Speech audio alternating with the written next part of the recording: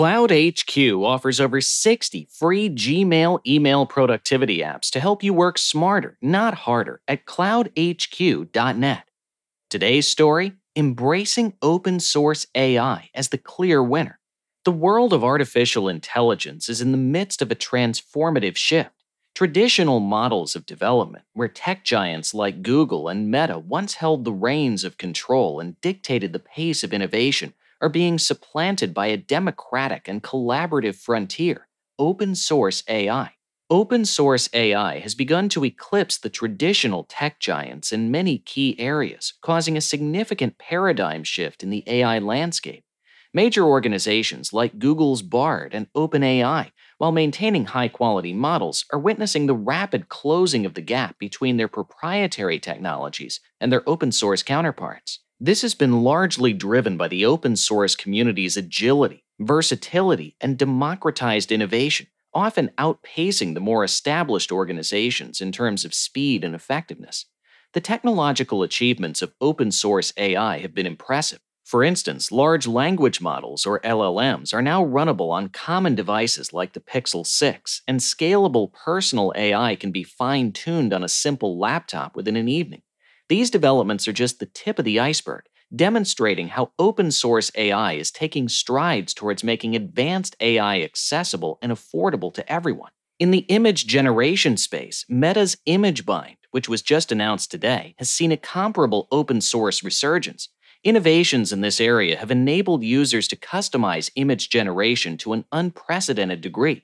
This has resulted in a plethora of creative, useful, and imaginative applications, from HDR landscapes to personalized anime generators. The success of open-source AI isn't just about the tech, it's also about the people.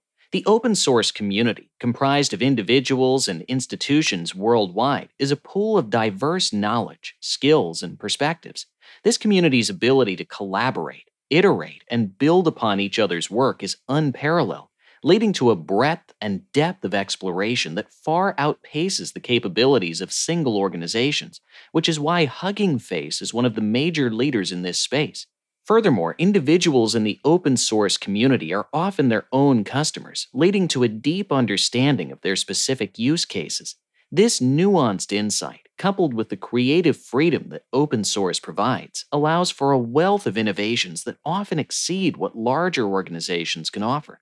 In terms of business strategy, it's becoming increasingly clear that competing directly with open source AI is a losing proposition. Instead, large tech organizations should look at how they can integrate open source technologies into their own products and strategies, much like how Meta has benefited from the public's free labor due to their leaked model. Despite the apparent challenges, the rise of open source AI presents opportunities for traditional tech giants. By embracing this shift and becoming active contributors to the open source community, they can position themselves as thought leaders and influence larger ideas. This would mean relinquishing some control over their proprietary models, but it would also mean being part of a larger, more dynamic, and faster-paced community of innovators.